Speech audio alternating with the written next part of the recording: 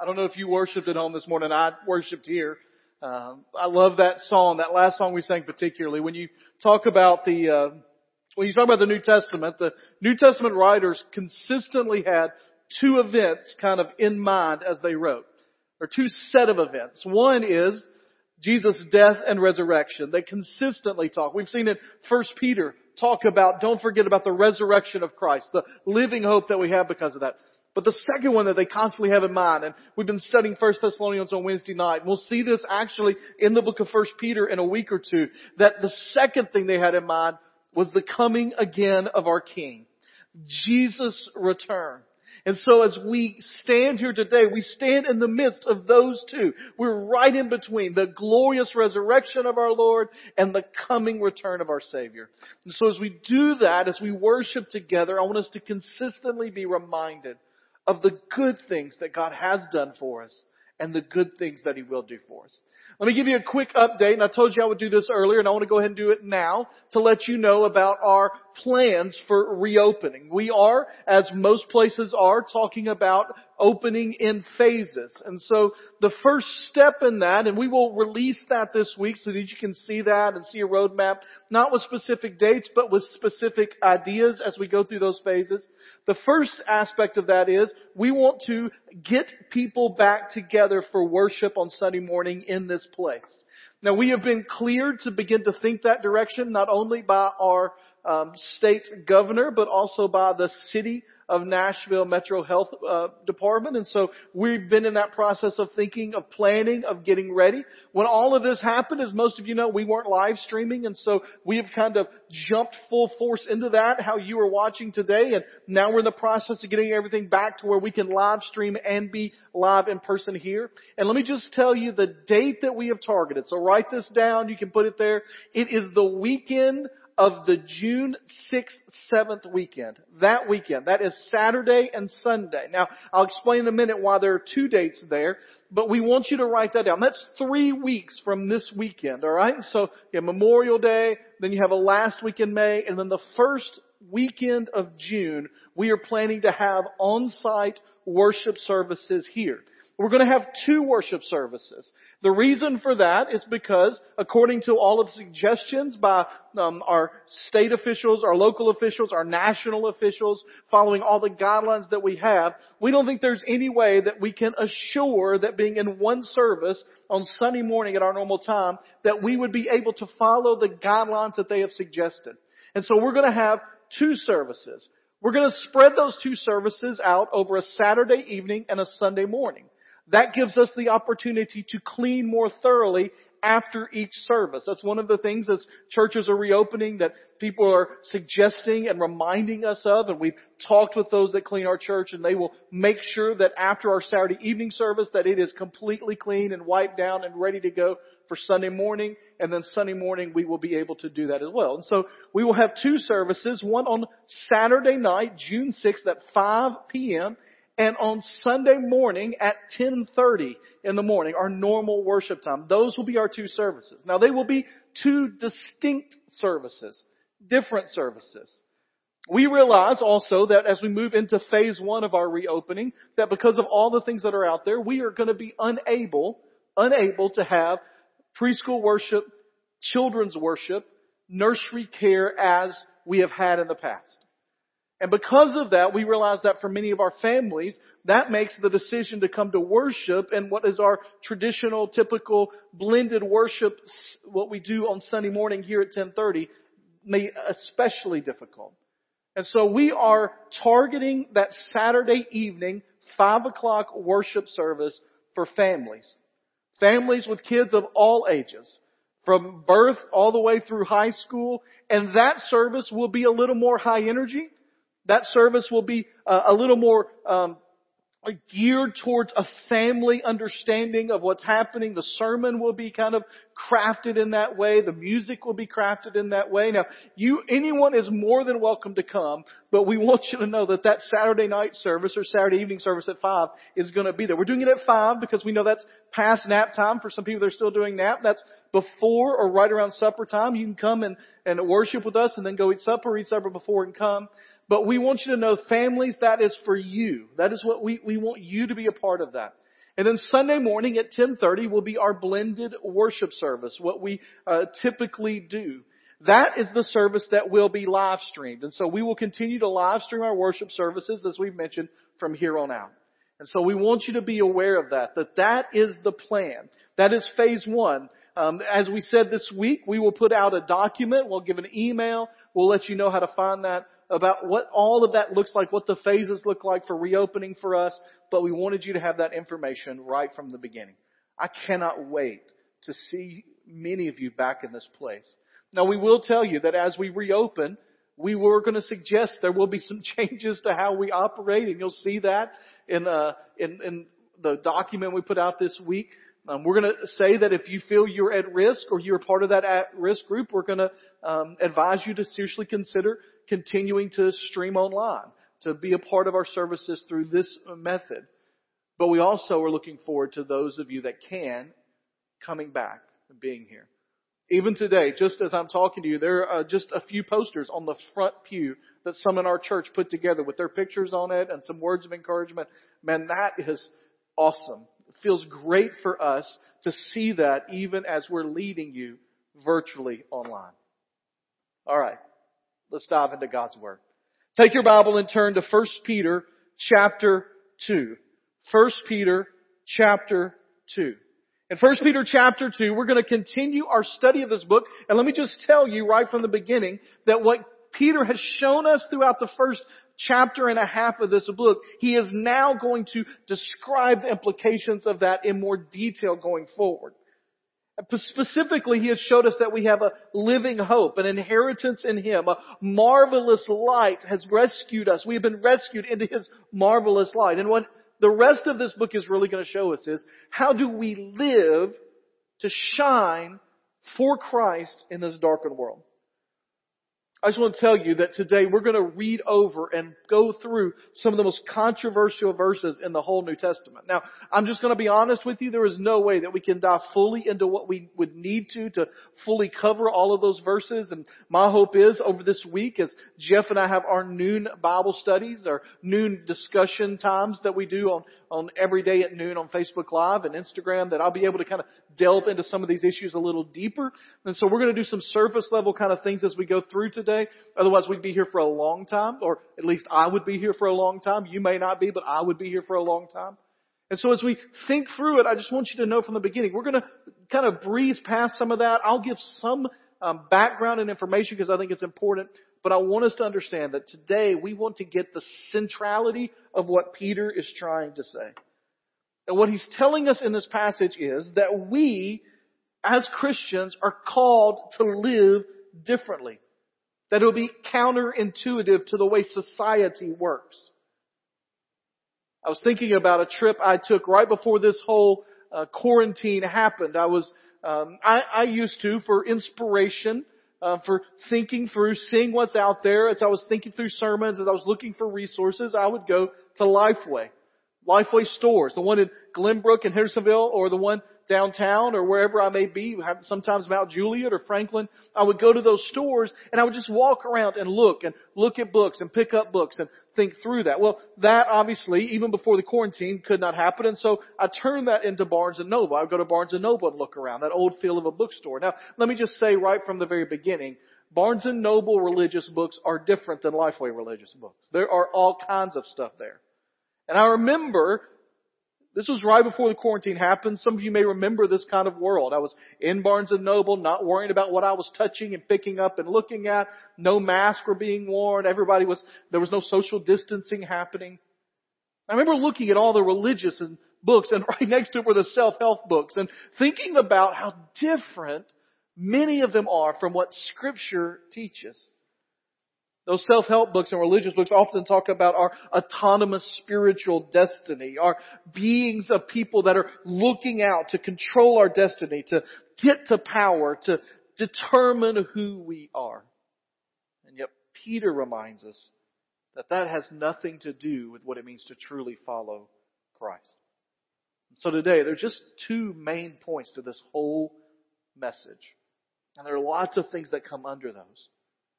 But the first main point today is simply this, that if we're going to live for the Lord in our day, we need to remember our status. Now, Peter has spent the whole first chapter and a half describing this, but he even gives it another piece of attention here at the beginning of chapter 2, verse 11. Dear friends, I urge you as strangers and exiles. Now, what gets lost in even that modern version of the translation there, what I'm using, Christian Standard Bible, the CSB, verse 11, it says, dear friends. That's not the actual word that is there. The word friends is not there. In the original language, the actual word there is beloved.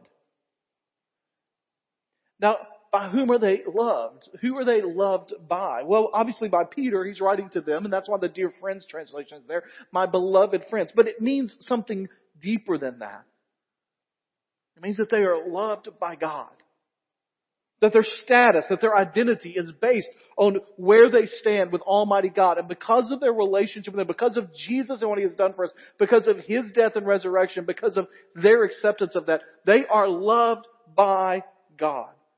And He gives them that title. That sounds strangely familiar because it's similar to what He called them at the very beginning of the book. If you can remember that 3 or 4 weeks ago, when He calls them strangers and exiles. In the beginning it was elect exiles, but it means that this world is not our home. He says, this is not where you are settling down. You are just traveling through. I read one commentary this week that says that what He's telling them is that in this world, as Christians, we should be pitching tent, not building castles. But this is a mobile time. This is a momentary place. This is not our home. And that goes against most of our human nature. We want to settle down. We want to get comfortable. We want to find security. One of the things that's kind of been absent in the midst of this quarantine for many of us is travel. Some in our church, I know, travel a lot. Some are still traveling. Some have places, other places. But travel. Spring break plans got altered for many. Summer travel plans are already being altered for many. What I was thinking about when I was reading this is about those times in our lives when we've had an extended travel. Particularly, I was thinking about a time when I went to Brazil with our church.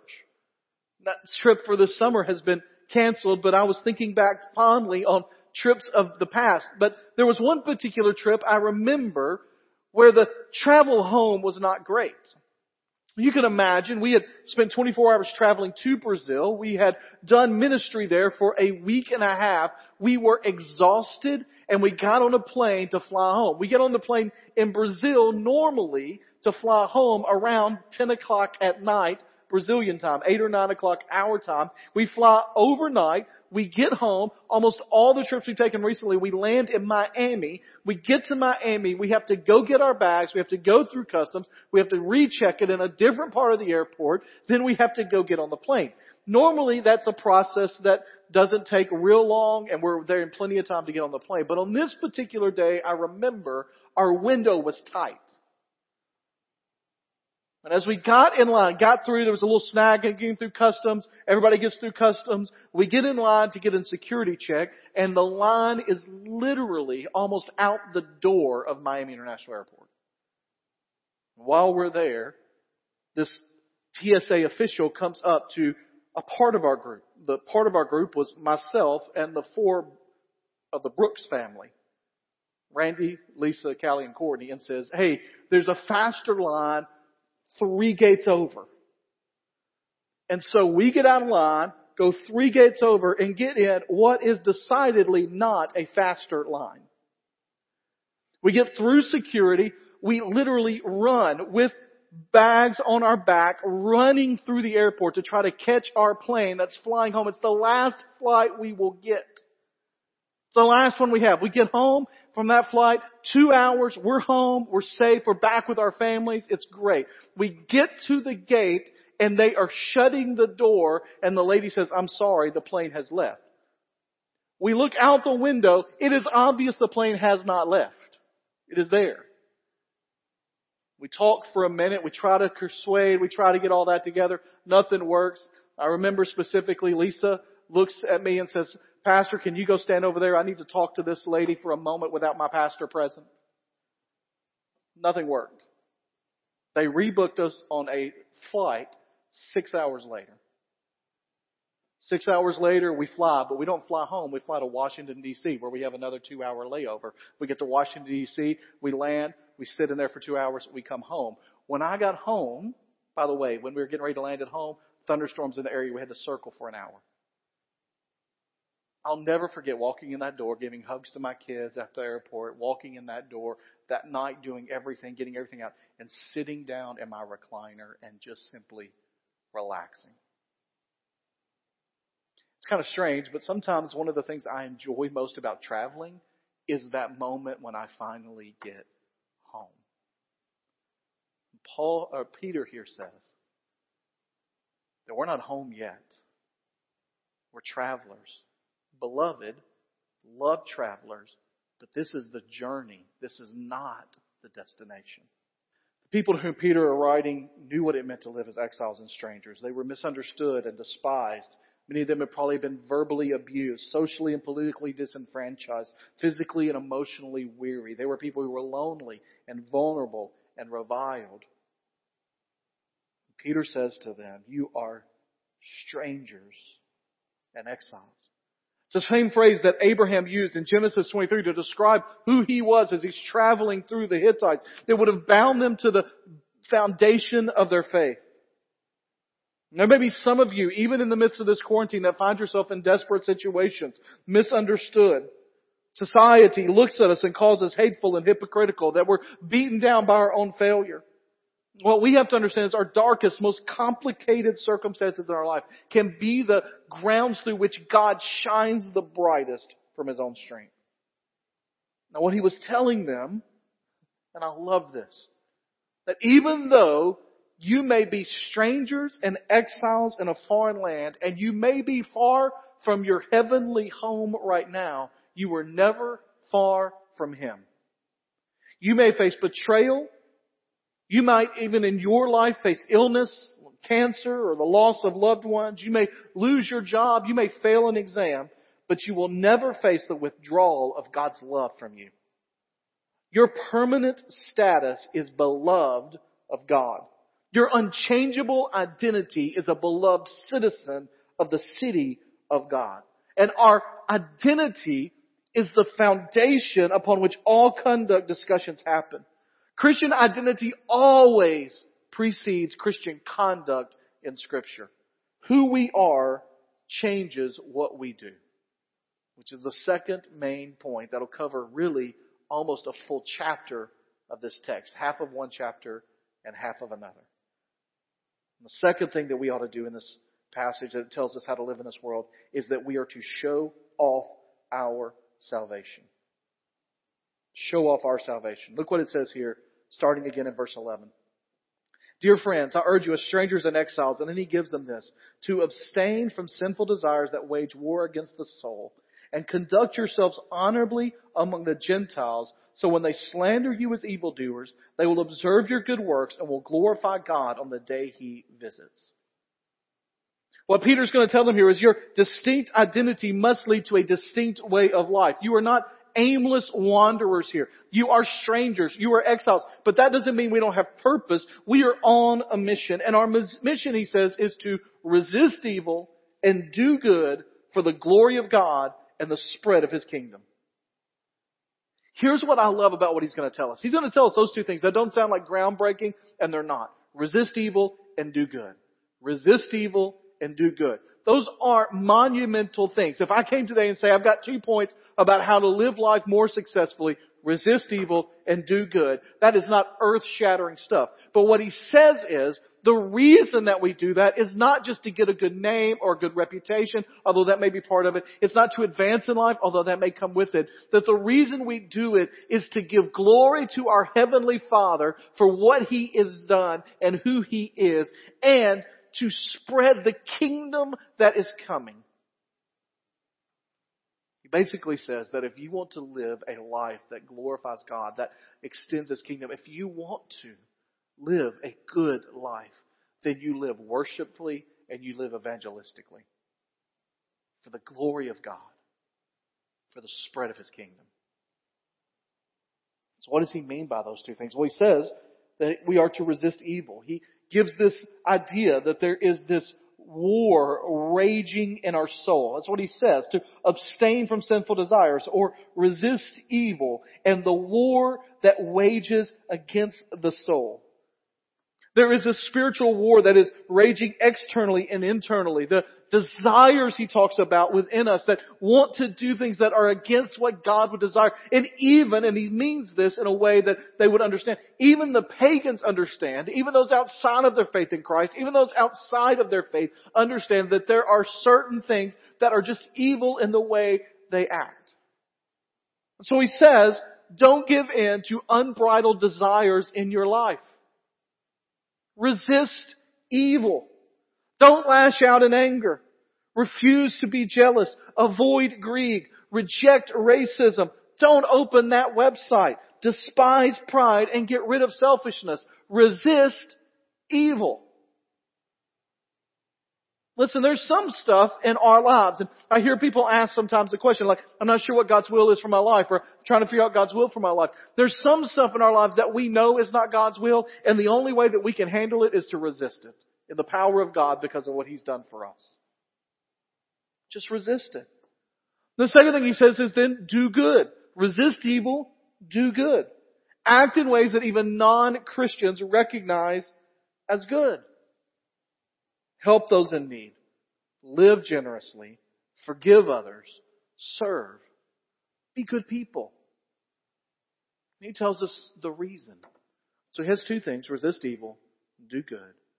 And he says to do it for two reasons. First of all, for the glory of God. That when Christ comes again, and He's coming. We'll talk about that more next week. He's coming. When He comes again, that they will recognize either before or at that moment the goodness and the reality and the truth, the vindication of our God. And they'll look back and say, you know what?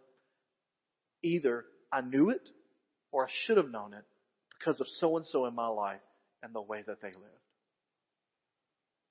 Tied into that is this understanding that in the midst of living the way that God has called us to live, that you may, through that, and he'll talk about this, some of the specific examples in a minute, through that, see people come to faith in Christ because of it. Resist evil and do good.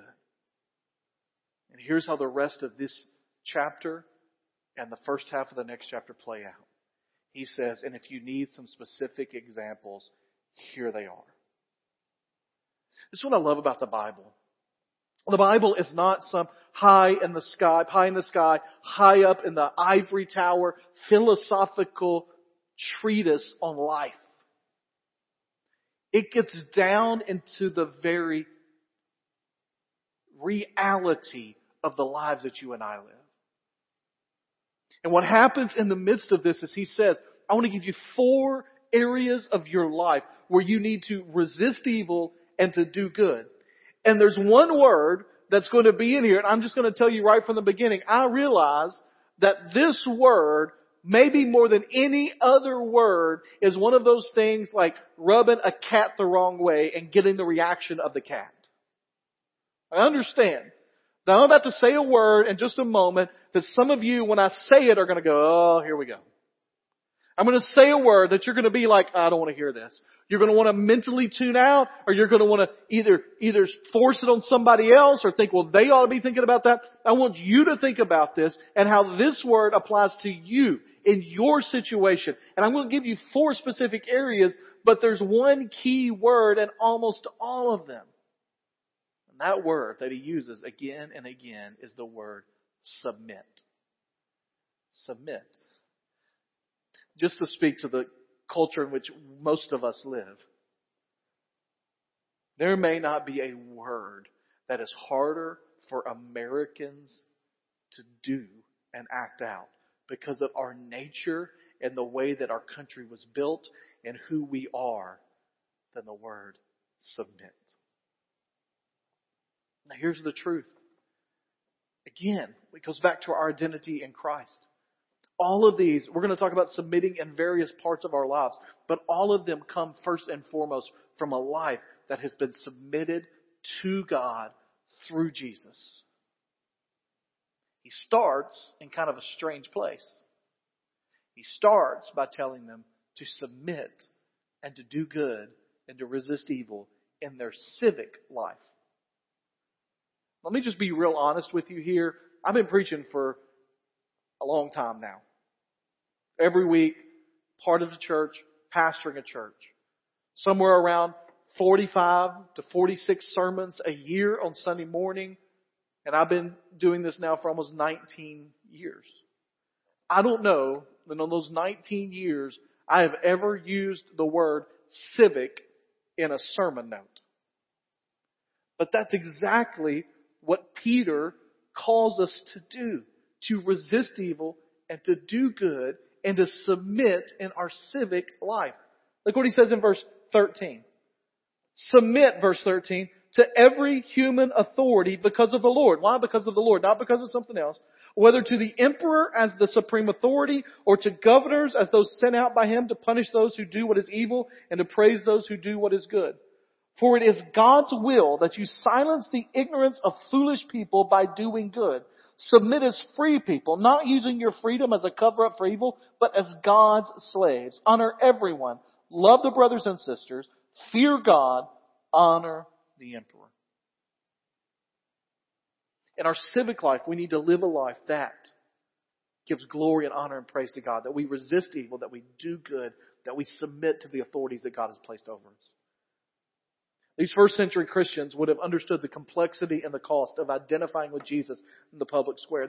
They were persecuted. I mean, these people, when I say persecution, they weren't just made fun of, although that apparently was part of it. Slander is mentioned in here, that is part of it.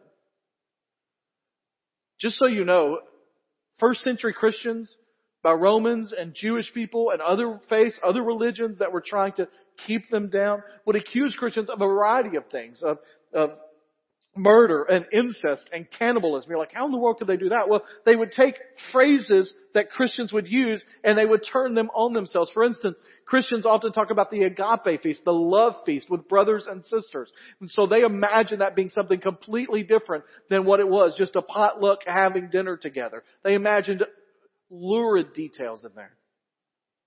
Or the cannibalism and murder thing. Remember, they talked about all the time that we're eating His body and drinking His blood. And so people just hear that on the outside without the context of Christianity. They think immediately that is actually happening. And so they were accused of all sorts of things. Mainly they were accused of disturbing the peace of the Roman Empire. And that was a sentence, if accused and properly convicted, that could bring death to you.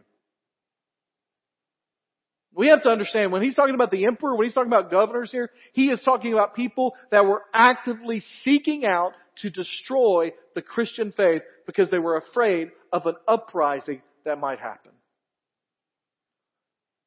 This isn't somebody that made a policy that was a little different than you would have made. This is somebody that's actively seeking you out. He says that you ought to willingly place yourself under their authority. Now here's the truth. There are some things in our government, in our society, in our institutions that sometimes are contrary or difficult for Christians to navigate. But here's what I want to tell you. Nothing that we experience in our culture here in America has any semblance of resembling how difficult it was for the Christians in Peter's day in the Roman Empire to live out their faith. But that doesn't mean we don't have temptations in this area. Sometimes we feel like we're treated unfairly, or people say things against us that aren't true about our faith or who we are or our God, or we get offended or we get upset. And the natural reaction is to lash out, and one of three ways generally. One is that we rage. We fight. The way that I see this most right now is social media. Man, we just let it go. We somehow figure out or think that the figures or systems or political parties or political appointees or politicians themselves or news organizations have become our enemies. Peter would remind them, as Paul would, that you fight not against flesh and blood, but against principalities and spirits, things that we cannot see. So we lash out on social media and tear down somebody or go after them.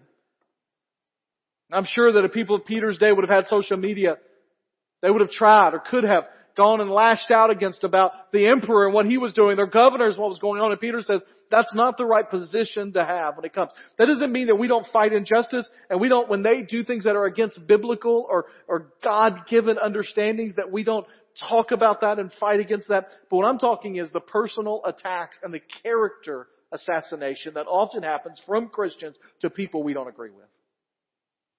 So that's not how you act. Behind the word civic is some ideas we get down the road of civility, that we ought to treat one another with respect. He says, honor everyone, especially your leaders. That's why it's interesting to see how the dynamic changed by the person that's in office. 6 years ago, social media was filled with Christians railing oftentimes against the current political system. Put up against Christians who were praising the current political system. Fighting back and forth with one another about what true Christianity is. In crazy ways, that flipped when the government flipped, when the leadership flipped. Now those Christians that 6 years ago didn't really talk about honoring our president that much or honoring what's going on are suddenly, like, you have to honor the president, what the Bible says. And those Christians that were fighting vehemently against, we've got to honor our president 6 years ago, somehow many of them have turned into, but not this one. Back and forth you go. And in the midst of it, the thing that truly gets damaged is the witness of Jesus Christ as Savior and Lord of our lives. We fight. Sometimes when we feel attacked, we flee, we huddle up, we insulate ourselves, we get our Christian group together and say, it doesn't matter what's going on in there, it's us four, no more. We're going to huddle in here, we're going to bow down in here, we're going to get in here, and nobody else has to worry about it. Or we conform. We say it's too hard. Freedom in Christ gives me the ability to do whatever I want to. That's what Peter even addresses here. He says, yes, you're free to do whatever, but in your freedom, don't give it license to sin. Don't use your freedom as a cover-up for evil. Man, there are some believers, and myself included sometimes, that need to hear that. Don't let your freedom in Christ serve as a cover-up for evil. For doing things you shouldn't be doing. For saying words you shouldn't be saying. For watching things you shouldn't be watching. For looking up stuff you shouldn't be looking up. For drinking what you shouldn't be drinking. Eating what you shouldn't be eating. Living as you shouldn't be living. Talking as you shouldn't be talking. Don't use your freedom in Christ as a cover-up for evil. Ultimately, fighting, fleeing, or conforming all go against God's call in our lives. All go against our call to resist evil and do good for the glory of God and the spread of His kingdom. Second area he talks about. And this is an area that I wish I had much more time to go into some details about what's happening here, because I think there's some misunderstanding sometimes. And I don't even fully understand this in the way that I should just because of my background and who I am. But let me just tell you, I can tell you biblically what's happening here. The second area, we're going to call it professional life just because we don't have an equivalent today necessarily. Although I will talk about some implications from this. Verse 18 says, household slaves, submit to your masters with all reverence, not only to the good and gentle ones, but also to the cruel. For it brings favor if, because of a consciousness of God, someone endures grief from suffering unjustly. What credit is there if when you do wrong and are beaten, you endure it, but when you do what is good and suffer, if you endure it, this brings favor to God. For you were called to this because Christ also suffered for you, leaving you as an example that you should follow in His steps. He did not commit sin, and no deceit was found in His mouth. When He was insulted, He did not insult in return. When He suffered, He did not threaten, but entrusted Himself to the one who judges justly. He Himself bore our sins in His body on the tree, so that, having died to sins, we might live for righteousness. By His wounds you have been healed. For you were like sheep going astray, but you have been returned to the shepherd and the overseer of your soul. Obviously here, it starts, and maybe your version of the Bible that you're looking at says servants, but the actual phrase is household slaves. Now here's what's interesting. He's going into what some people call the household codes, where you talk about how to live in a house, and we'll talk about that more specifically in a minute, and part of a lot of houses in that day, somewhere 25 to 30% of the Roman Empire were slaves, most of them household slaves. So they lived in the house, around the house, with the people. They did the chores, they did the task for people there.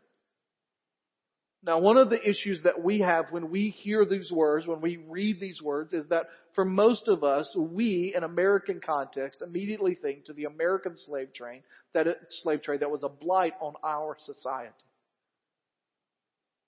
That was one of those things that we wish was not a part of our history, but it is. And it was wrong and unjust. Well, we have to understand when we read biblical understanding of slavery, although still not good, all right? And Peter's not claiming that slavery itself as an institution is good. In fact, I think Peter, I know God, would have just been completely angry with the way that this passage was used to justify what happened in America.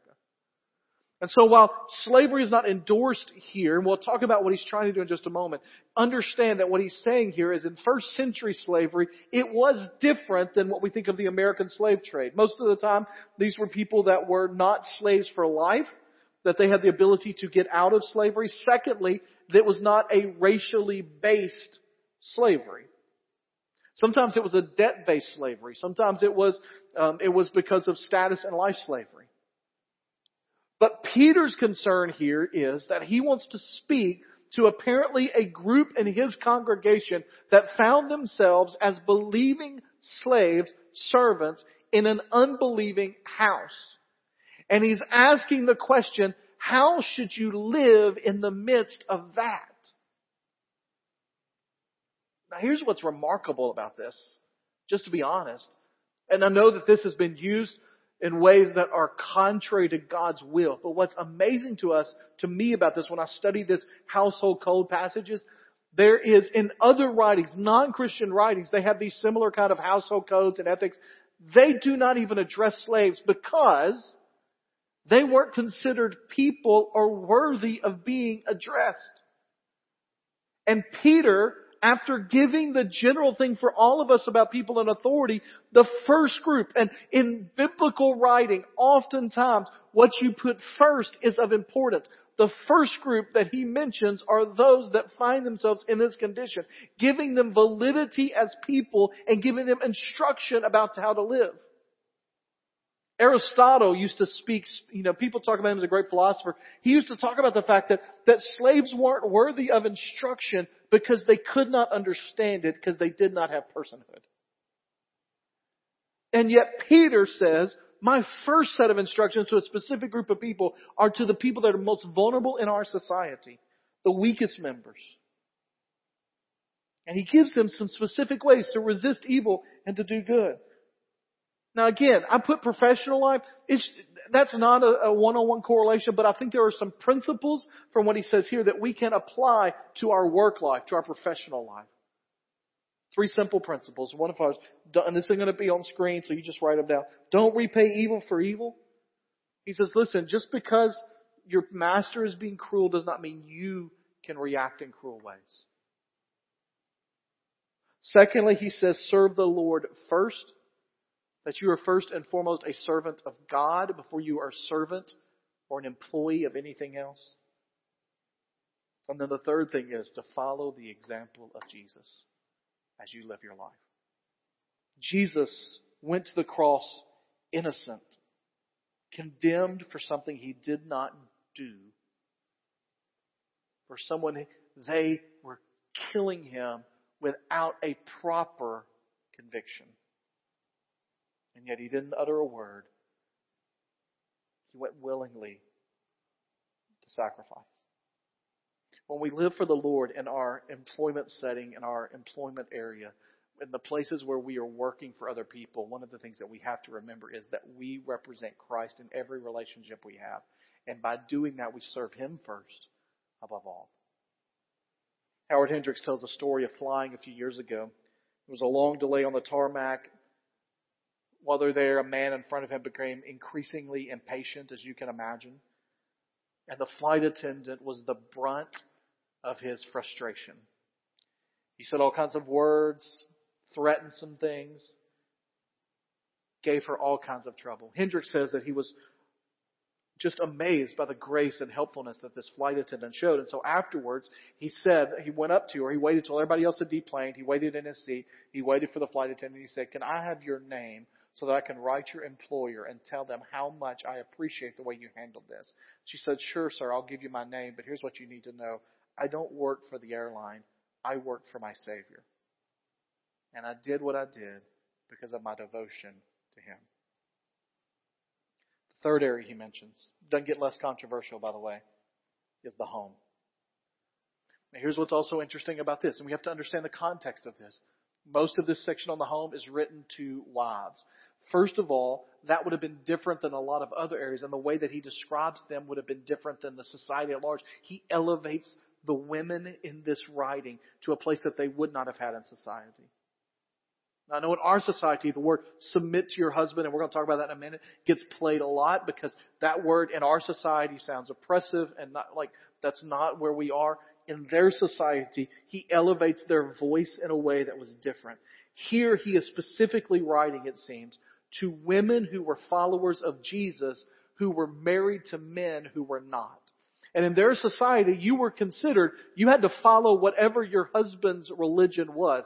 These women had broken away. There was already an act, would have seemed, of treason or rebellion happening there. He doesn't tell them to abandon their faith. He says, live your faith out in such a way that it brings your husband to the Lord. Verse 1 of chapter 3 says, "In the same way, wives, submit yourselves to your own husbands so that, even if some disobey the word, they may be won over without a word by the way their wives live. When they observe your pure, reverent lives. Don't let your beauty consist of outward things like elaborate hairstyles and wearing gold jewelry or fine clothes, but rather what is the inside of the heart, that perishable quality of a gentle and quiet spirit, which is of great worth in God's sight. For in the past, the holy women who put their faith in God also adorned themselves in this way, submitting to their own husbands, just as Sarah obeyed Abraham, calling him Lord. You have become her children when you do what is good and do not fear any intimidation. Husbands, in the same way, live with your wives in an understanding way as with a weaker partner, showing them honor as co-heirs of the grace of life so that your prayers will not be hindered." Primarily here, he is speaking to wives in a relationship with an unbeliever. He does give that last statement to husbands that are believers and the way that they ought to treat their wives. He talks about 3 temptations that happen. And maybe you're a wife that has an unbelieving husband or someone you can't get to follow the Lord like you would like. And there are 3 temptations in the midst of that. Sometimes, and this is true of just relationships in the home in general, husband and wife, that when we're with each other, when maybe in quarantine for months or as you're walking through life together, there are 3 temptations that sometimes happens. One is we use our words in unhelpful ways. That's a nice way to say it, isn't it? We use our words in unhelpful ways. We get mad. We get angry. We know how to cut. We know how to slice our partner up. And so we do. Another temptation is to let external and material distractions get us away from our relationship or to crumble in fear and anxiety. And Peter says the opposite of that is what needs to happen here. Let your beauty come from within. Let it happen in a place of submission and love. And here's the idea. Okay.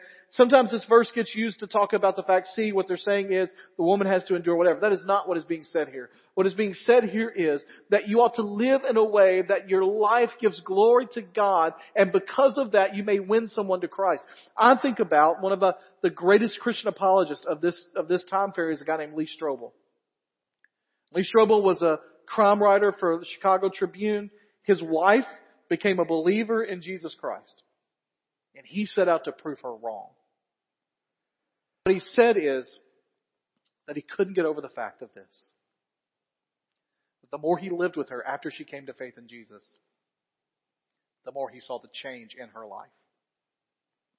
And eventually, he accepted Christ as well. Husbands, by the way, I do believe that this passage teaches that wives ought to submit to their husbands.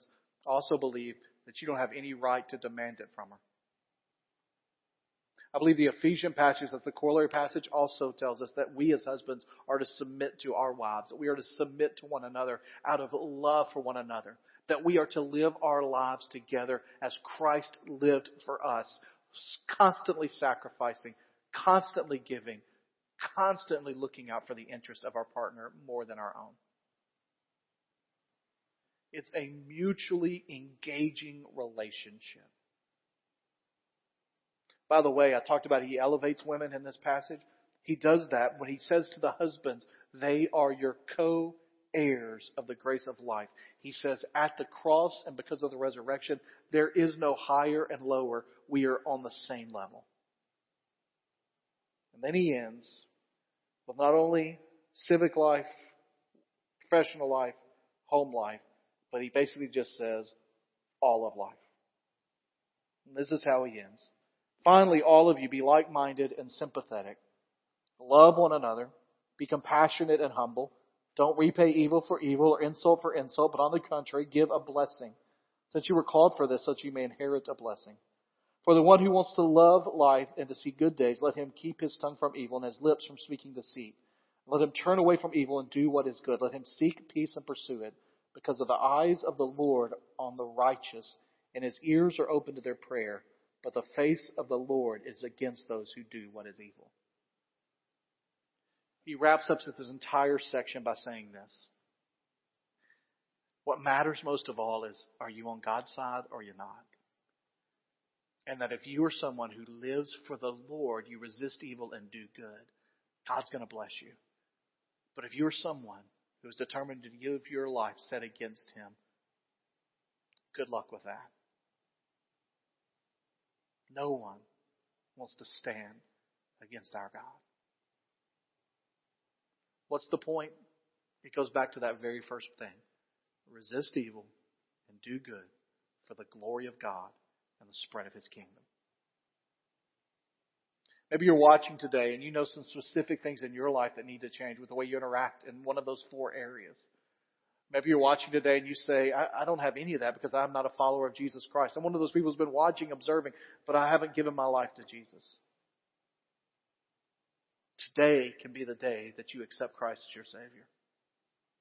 Today can be the day, Christian, when you begin to live your life more boldly for Him. This summer, we're going to be walking through the Sermon on the Mount together. One of the things I'm really excited about is all the great teachings that happens. But as I'm preparing for that, I keep hearing that Sermon on the Mount as I'm doing other Bible study. And one of the things that I think about over and over again is when Jesus says, you are the salt and the light of the world. That is our job, not to retreat, not to be mad about it, but to live our lives in the midst of this world for the glory of God, for the spread of His kingdom. Maybe you're a believer here today that knows that there's something that needs to change in the way you're living. I'm going to pray in just a moment. Jeff and Anne-Marie are going to come and lead us again. And my prayer is that you would live your life resisting evil, doing good for the glory of God and the spread of His kingdom. Let's pray together.